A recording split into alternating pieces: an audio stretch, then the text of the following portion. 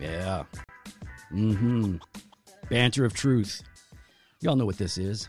This is the podcast where Jimmy and I just hang out and chop it up and talk about things, things that we might not cover on the podcast normally. But Jimmy is not here. And don't freak out, everybody. I know you're all concerned. Like, Jimmy's not on the podcast. Listen, Jimmy just sometimes is working and he can't get here. He's been out of the country. And so we needed to record a banter of truth for you guys. We don't want to let you guys have hanging, and we don't want you to not have this. You guys are supporters of the podcast, and we want to give you good content, original content, commercial-free content. And so we're doing something different today. We're bringing on somebody that's been on the podcast a number of times. He's a friend of the podcast. We love him. I think you guys all know him well and love him. We have Jordan, the Maniac, Stefaniak, back on the pod. Jordan, what's up, man? Man, all sorts of things are up, including my ceiling. You know, I'll do the old dad joke right there. Yeah, but good. It's great to be back. It's good. Well, I know you got one of your kids in the room there hanging out. Like, he wants to be near dad. You're like, cool, lay there on the floor and be quiet. Don't say anything. No. You have no idea how many podcasts he's been a part of. So he's a professional at being in the room while I podcast. I love it. I love it, man. Well, if you guys don't know who Jordan is the co-founder and president of the London Lyceum, where they get into analytic philosophy and confessional Reformed Baptist theology. You need to check it out. It's really, really good content. It's going to stretch you. It's not easy. It's not easy stuff. Like, this is challenging material that's really worth your time. Smart dudes on there. And so you go check it out, thelondonlyceum.com. Go there, get all the stuff. There's a podcast, there's articles, there's all kinds of stuff. You guys do these call-ins where you have different theologians on there, round tables and whatnot. So, yeah, man, get in there and check it out. You guys will be blessed for it. Jordan, what's going on, man? How was your Sunday?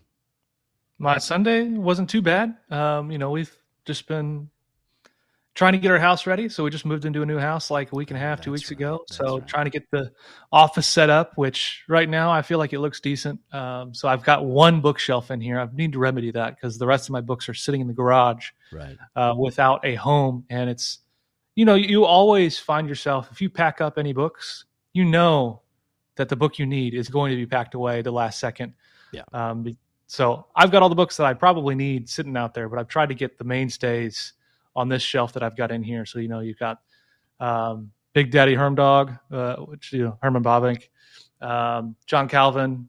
Who else do I have? I've got Turretin on the back shelf. So I've got the mainstays, the people that I reference the most. Maybe, and of course, maybe some John Yes. Gill. Yes, I mean, we're remedying that. So I want to have beautiful volumes of John Gill. Yeah, not these old busted, cracked books that, that have been laying around forever. I don't even know if they're still in print. We're going to talk about that. We're going to get all into it. My Sunday was good. Worship was great. I loved preaching. The worship was, singing was good. Everything was great. But somebody ran over my mailbox and it broke. And so, hold on, somebody, who was this? Do you know who the somebody was? I do know who it was. The important thing is that I was like, great, I haven't had to dig post holes in years, and we don't have a post hole digger anymore. So I went to Lowe's, I did the whole thing, and then I wound up getting the wrong mailbox, and so it's throwing off my day today because I'm gonna have to figure out, because there's no mail running today. It's a holiday. We need to have it up by tomorrow. So what's the holiday? What is today? I don't know. It's some holiday. My kids are off school. Is it so I remember when I lived in Illinois, because I grew up in Illinois. Yeah. There's like a Casimir Pulaski Day. Is that what this is? No. It's just like a recognized holiday. Let's see, what is it? This is a legit holiday. Oh, it's Columbus Day. Is it? Yeah. I didn't even know schools still were out for that. Oh, up here we do. Oh, yeah. Oh, I thought it was, but it's also Indigenous Peoples Day. So, okay. It's both. All right. Fair enough. So, man, I've been, I had this whole new plan for today that I had this whole new schedule. I was so excited to get into it. And then this thing is interrupting my day. It's changing because I don't have time. I got it goes late. I have elders meetings tonight.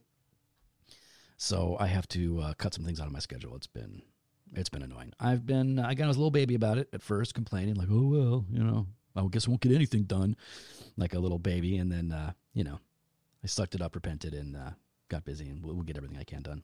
But I'm so glad that we have time to chat, man. Really have been looking forward to talk to you about this, because when I was in college, I was reading all kinds of stuff, right? I was reading all this material from my school, Moody Bible Institute, good evangelical school, but dispensational, and I wound up disagreeing with them so much. I was always reading outside of class.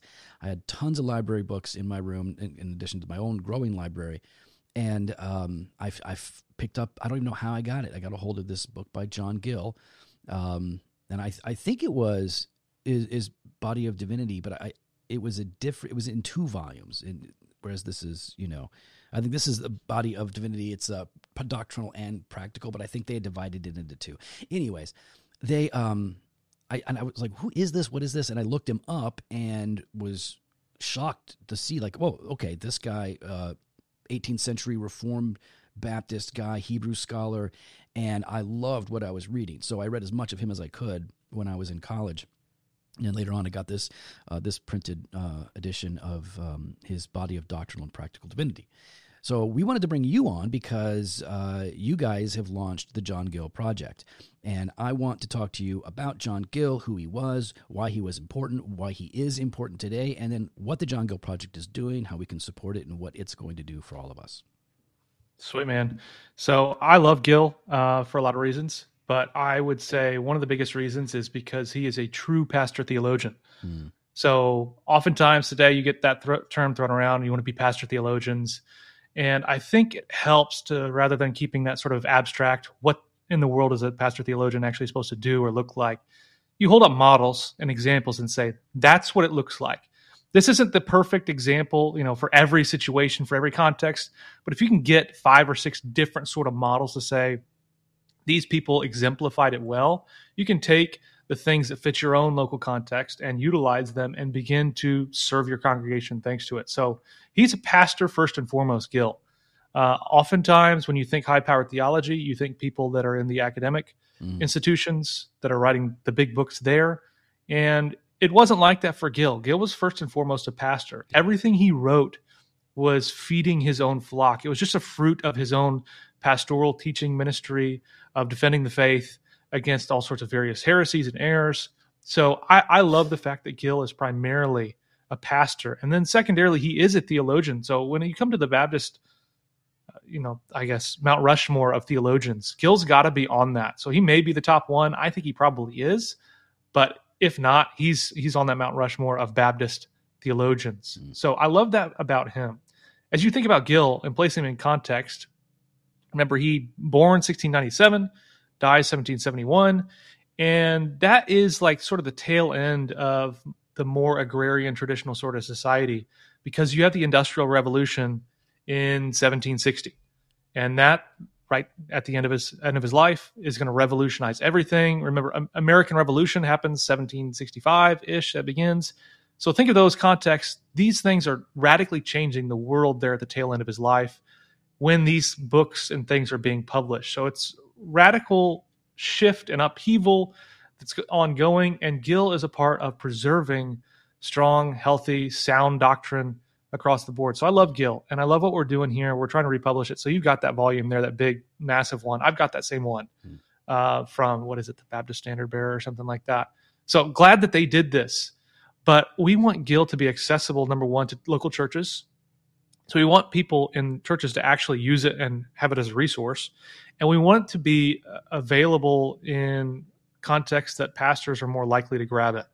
So to serve the lay people and to republicize his work in that way, we're taking sort of snippets from different areas of Gill and making smaller volumes. So like the first volume that's going to come out in this series is called What is Theology?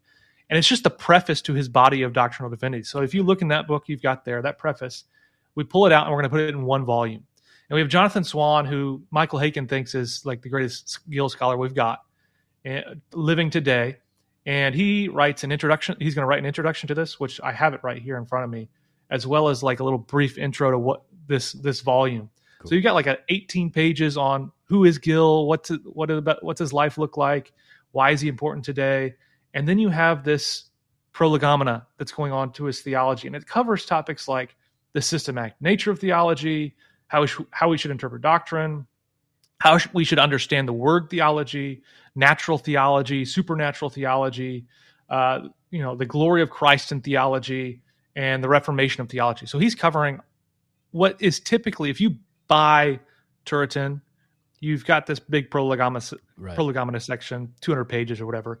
This is basically 100 pages in Gill's version of what he's doing. So I think this is going to be a tremendous resource for churches because he writes it not for the academic institutions, but for the local church. Yeah. So I really believe this is something you would take churches through. But we also want to do the more serious, high-powered pastors. You need to have all 3 volumes on your shelf sort of thing. So I hope towards the end of the project have Body of Practical Divinity and Body of Divinity in I'm not sure how many volumes it'll be. In that volume you've got there, it's 1. That's too much, I think, to have nice typesetting. But Stephen Charnock they just did that with Crossway, where it's 2 volumes, Existence and Attributes of God. Yep. You look at that, the typesetting looks awesome. Yeah. The footnotes, they've done a ton of work to chase the footnotes. And then Mark Jones basically just modernized some of the older language so we could understand it. And that's really the goal that we'll have with that towards the end. So you can have Gill next to your other theologians and say, I don't just have Presbyterians. I also have my serious Baptist who, what is it? I think Richard Moeller calls him, he calls him part of the Reformed Orthodox. I know Martin Lloyd-Jones, I've got this sweet quote from him. He says, Gill, as a man, he's not only of great importance in his own century, but a man who is still of great importance to all of us. Martin Lloyd-Jones, if he says that, you've got to believe it. So love Gill. Yeah. And we've got this awesome project. So let's chat about it. Well, Gill, when I started reading him, and this was before you could do really quick research through the internet. This would have been like 94 when I started reading Gill. I didn't have a computer. I had to go to the computer lab to type my papers. And so I was reading up on Gill and then finding stuff and, going deeper. And I was like, this guy's written a complete commentary on every book of the Bible. And I still use Gill to this day. His commentary is good. It's helpful. And you can get it for free online. You can just, look it up. It's online in a bunch of places. But I remember just really enjoying his concise, on-target exposition of passages. He did the whole Bible. And then he wrote his, if I'm not mistaken, he wrote his Body of Divinity, which I think it doesn't have to be done that way, of course, but boy, it feels good to know this guy who did a commentary on every book of the Bible, and then he got to work writing his stuff, The Cause of God and Truth and everything else. Yeah. So I think that's a good point about the ordering of how you know stuff, because that oftentimes can get twisted a little bit, where we do want to be exegetically grounded to really inform us as we do our theology. So I think that's a good practice. It's not necessary, like you said, but I think that's a healthy practice. Yeah, it feels right. It feels like, okay, you've really done the work in all of Scripture. Now here's the fruit of it. Whereas, Calvin's commentaries, incomplete, were done over years and, didn't precede, of course, his work on the Institutes, which are amazing. I love the Institutes. I don't have, I'm not calling out Calvin. I don't want to fight with Calvin. But I also love that, Gill's going through such tremendous societal, cultural shifts and changes. And he's just locked in. Like, he knows what he's about. And he was instrumental in the fight for independence. I know he was involved in that stuff. He wasn't politically aloof, but he certainly seemed to pour the majority of his energy and his passion into the church, into making disciples, into theology, the cause of God and truth. I love that, because in our day, where there is a lot of societal change, there's a lot of conflict, there's a lot of drama, it is easy for us, and I'm sure it was just as easy back then, to get sidetracked and to almost despair, as if, wow, with all of these changes and all of this going on, who knows what's going to happen? Is this the end of the church? Is this the great threat of the church? I just love that he just locked in. Now, I wanted to ask you if you could, maybe you could fill me in on this. My reading of Gill, I've read him, but my reading about him from others seemed to suggest that, like, in his day, he was the man when it came to Hebrew. Like, he was like the scholar of his day. Is that fair, or is that an overstatement? Yeah, I think that's fair. And it's a little bit shocking when you think about his own context. So he is being educated in all these sort of things until I think about he's like 11 or 12, when basically, I don't know what the term is they use back then, schoolmaster or whoever their teacher is, decides he's going to take the class to like, Church of England sort of thing, for daily reading sort of stuff. And his parents do not like that. They're part of a dissenting group. They do not want to be about part of the formal Church of England in any sense. So they don't want to support that. So they pull him out of school. And I mean, he's one of the brightest students, clearly. And they, despite trying to continue their education, at the age of 12, he's not being formally educated anymore. He's working with his dad, doing like a manual labor sort of, I don't remember what he does, some sort of role with his dad until he's like 19. So for like 7 years, he has no formal education whatsoever. Yet he continues to read and learn and study, so much so that he is given an honorary doctorate from the University of Aberdeen. So he is clearly an incredibly bright individual and is just self-motivated to the nth degree. So he continues to learn Greek and Hebrew and Latin, and he is a legit linguist. So he knows what he's talking about. If you read his stuff, I mean, if you chase his footnotes, it's insane the amount of Hebrew that's involved in there. So I know we've got a guy who's been transcribing his work on the Trinity, and he's been working on it for years because of all the Hebrew that's involved in it and all the complexities that goes on it. But that, unless you're a scholar of that, right, it's incredibly difficult to do the necessary work to bring it back to today. So he is absolutely a serious scholar of Hebrew and Greek and Latin. I can imagine, as challenging as it is to read, to edit Gil, and so you can present it again in the 21st century would be Herculean. Like that's so a lot of people, I don't know if they understand all that goes on into these sort of things. Anybody could theoretically go and grab a PDF copy of a lot of Gil's stuff and just put it into a book. But there are so many aspects of it that you've got to chase to make sure that you're putting in accurately. Mm-hmm. There's words and phrases that might need to be updated. There are footnotes that you have no idea, sources that you don't know where they go, where they've been. You have to know a whole heck of a lot in order to do it the right way. So you can cut corners and make it available just as it is. But if you want to do it the right way and preserve it as he intended, it is a lot of work that goes into it. Even if you're just like copying for the majority part what he said, there's a lot of work that goes in beyond that. Well, just typesetting alone is like, this is something that Crossway does very, very well with their Bibles and everything else. Is like, when I pick up, a lot of these old volumes, it's minuscule print, double column. If you're watching on video, you can see. So, I mean, it's not easy on the eyes. And I know people are like, oh, poor you. Like, well, if you're reading for 2 hours or 3 hours, yeah, you're going to read slower. It's going to be more laborious. Yeah. So, like, even to, paying attention to typesetting, margins, orphans and widows with with how things are working and the way they're laying it out. There's so much that goes into it that people have no idea about, but it makes a huge difference in whether or not people are going to, find it as accessible as we want them to.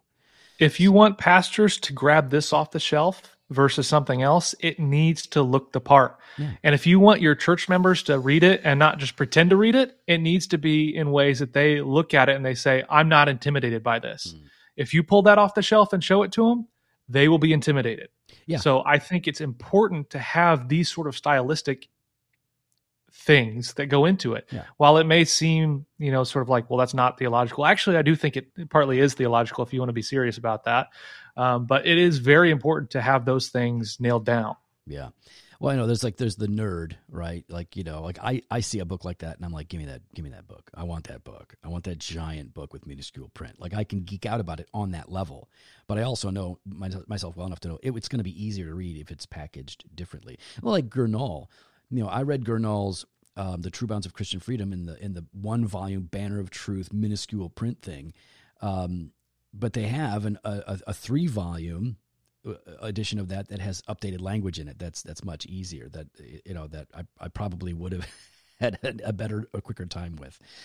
So I'm excited about that you're doing this. What is something about Gill that stands out to you personally? Like when you read Gill, what you have read, what is something that you love about his theology? And then what is something that you don't like about his theology?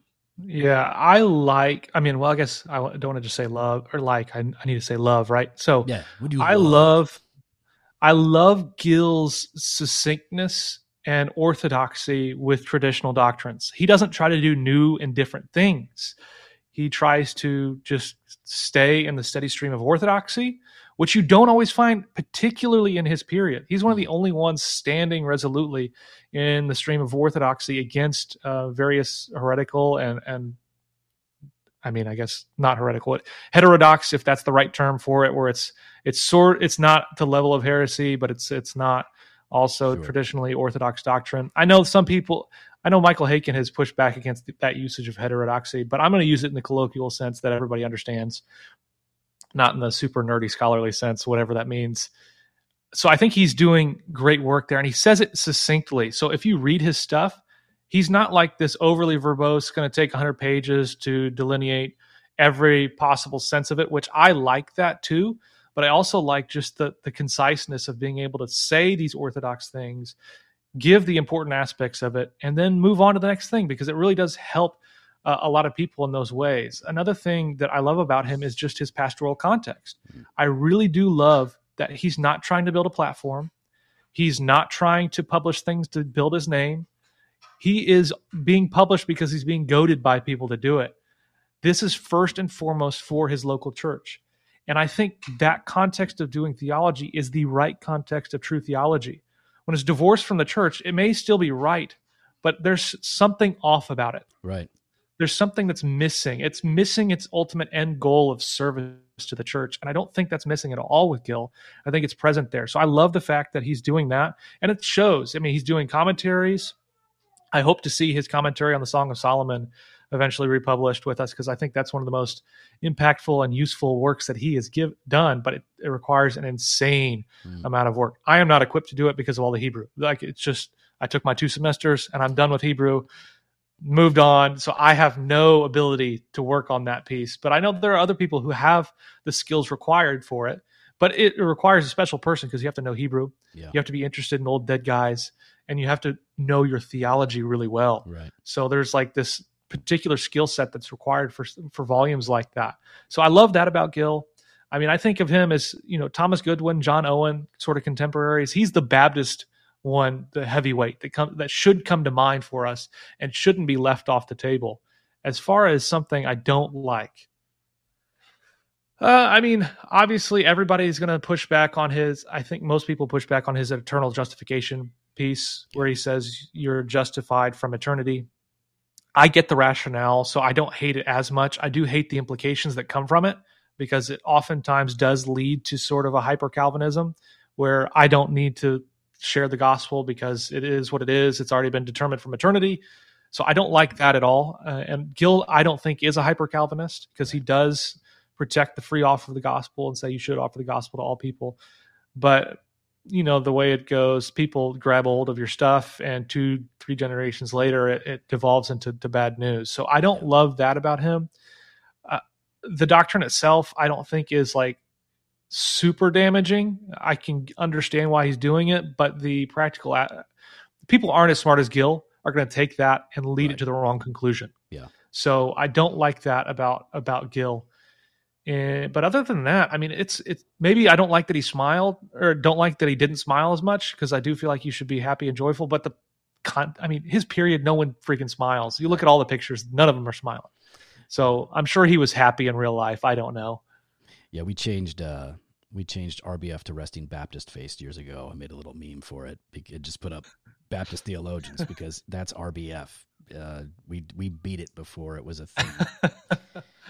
In the 21st century. So why has Gill been so largely overlooked and forgotten by so many? He's got a commentary that is wonderful. It's accessible. I recommend it to everybody in my church. They've got, obviously he's got his works as well. So when we don't have a lot of heavy hitters that are held up. Like, if you're real Baptist, if you're Reformed Baptist, then Kiffin and Keach and all these guys. But why has Gill been so overlooked by so many for so long? Well, in his own time, he was well known, and his works were published widely. They were sent across the Atlantic to America, and he was very influential. And people thought of him sort of as the spokesperson and the figurehead behind the Calvinistic dissent movement in general for Baptists. So he was very well known. But then I do think the degeneration of Calvinistic orthodoxy into hyper-Calvinism had a detrimental effect to his legacy, to where he gets attached to that. And therefore, those who don't appreciate and don't like that, hyper-Calvinism, obviously I don't like hyper-Calvinism either, right? But his name gets attached to it, and so do his works. So over time, the usage of those volumes goes down because he's associated with that. And that, I think, was the primary factor in losing the importance and prominent place of Gill's works, of Gill's thought. I do think that has shifted and changed, probably in large measure due to people like Tom Nettles, who have tirelessly worked to revitalize Baptist sources like Gill, Michael Haykin, and other people. Michael Haykin's on the board of the Gill Project, so clearly he loves Gill, despite Haykin says he thinks Gill was a hyper-Calvinist. Well, listen, Haykin's coming on, so. Well, I'm pumped to hear what he says, because I know he defends that, and yet he still looks at Gill and says Gill is a resource that we need as Baptists, that we need as Christians. He's good not just for Baptists, but for everybody in the Christian tradition, particularly, naturally, those in the Reformed tradition. And whatever people want to say about Reformed, what that means, Richard Muller is, if he says somebody's Reformed, he's Reformed. And he looks at Gill and says, he gets the stamp of TM Reformed. Approval. So he's part of the Reform movement and is necessary and useful. So it sounds like one of the main reasons you think that he's been sort of overlooked is because he became associated with hyper-Calvinism. And that was more of, correct me if I'm wrong, but it seems like in my recollection of church history that hyper-Calvinism was a bigger thing in England than it was over here in North America. Is that correct? Yeah, I think that's right. I'm not a historian either, so I'm sure some nerd historian who's listening. Well, correct us if we're wrong, guys, because we don't. But that's my sense. It seemed like there was a lot more going on in England with it, and so if he's getting lumped in with them, it's almost as if he's kind of got blacklisted, historically, because got canceled. He was canceled. Or like, oh yeah, we saw this thing you said about eternal justification. There's no coming back from that. Good. Okay, cool. So tell us about this John Gill project again. So you just summarize, what is it? When can we expect the first volume, and how can people help support it?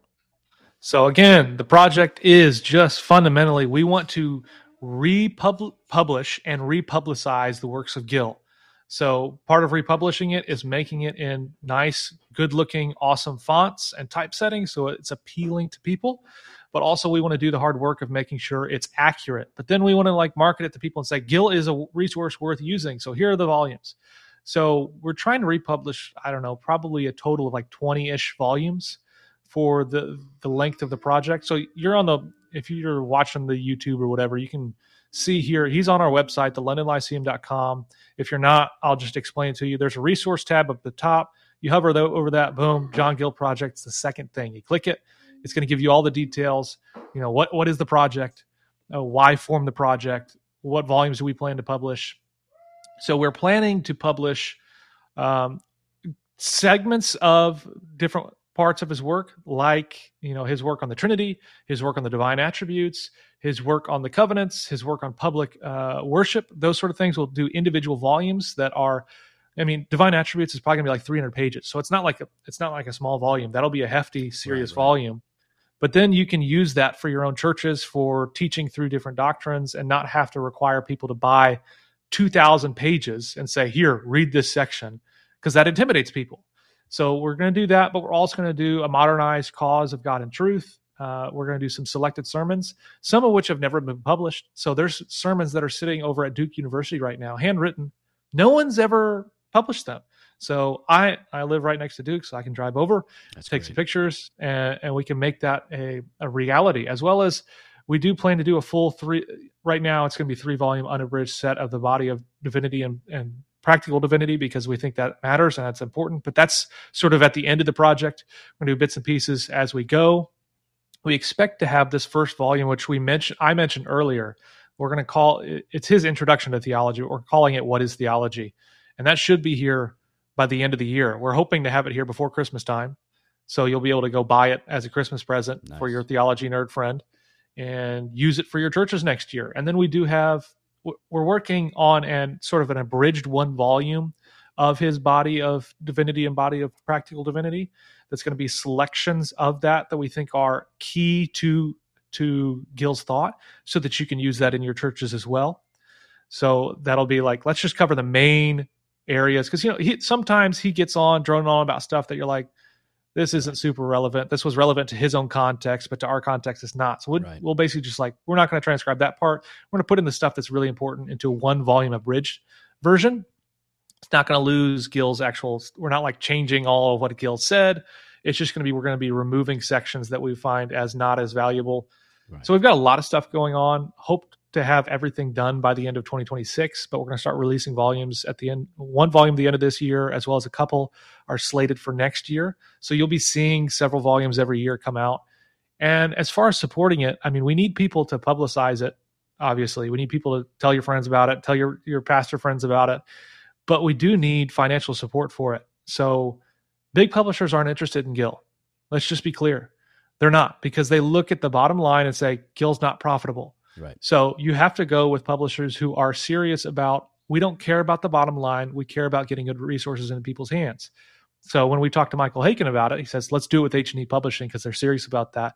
They'll do a good job with the typesetting, the font, all that sort of stuff. But they also don't care how many copies it sells. They're interested in getting good resources into people's hands. So we're doing this with H&E Publishing, who I think is a tremendous publisher. They're great to work with, and they're going to do a great job. But we need finances to front that, because they don't have a bank account like Crossway sitting there with however many millions of dollars in it to say, let's fund these sort of projects. So there's a lot of money that goes into the front end of building these out. So the people who are working on the transcription and stuff, we do that for free. But you have to pay people to do typesetting. Sure. You have to pay people to do cover designs. You have to pay people to do those things.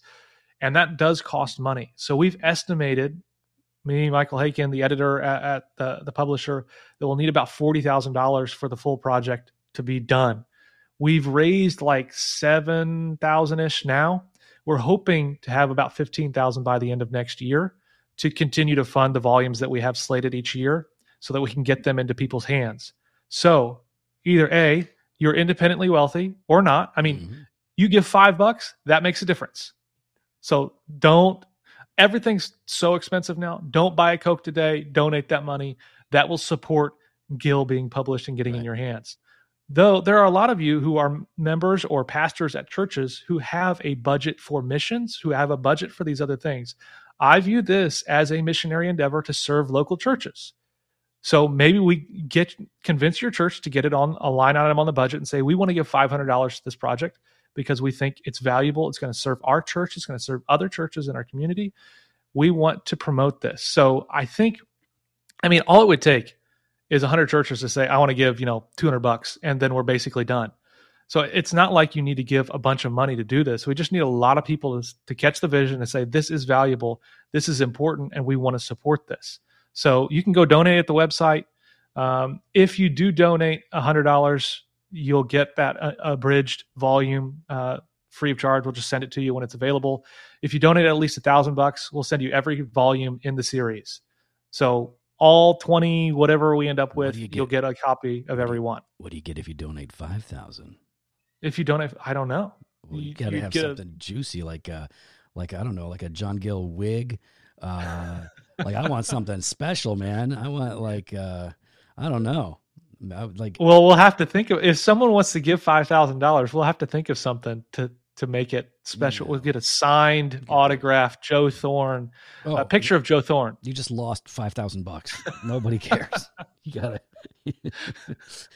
Anybody who might be interested in anything that I've written doesn't have $5,000. I think is a general rule.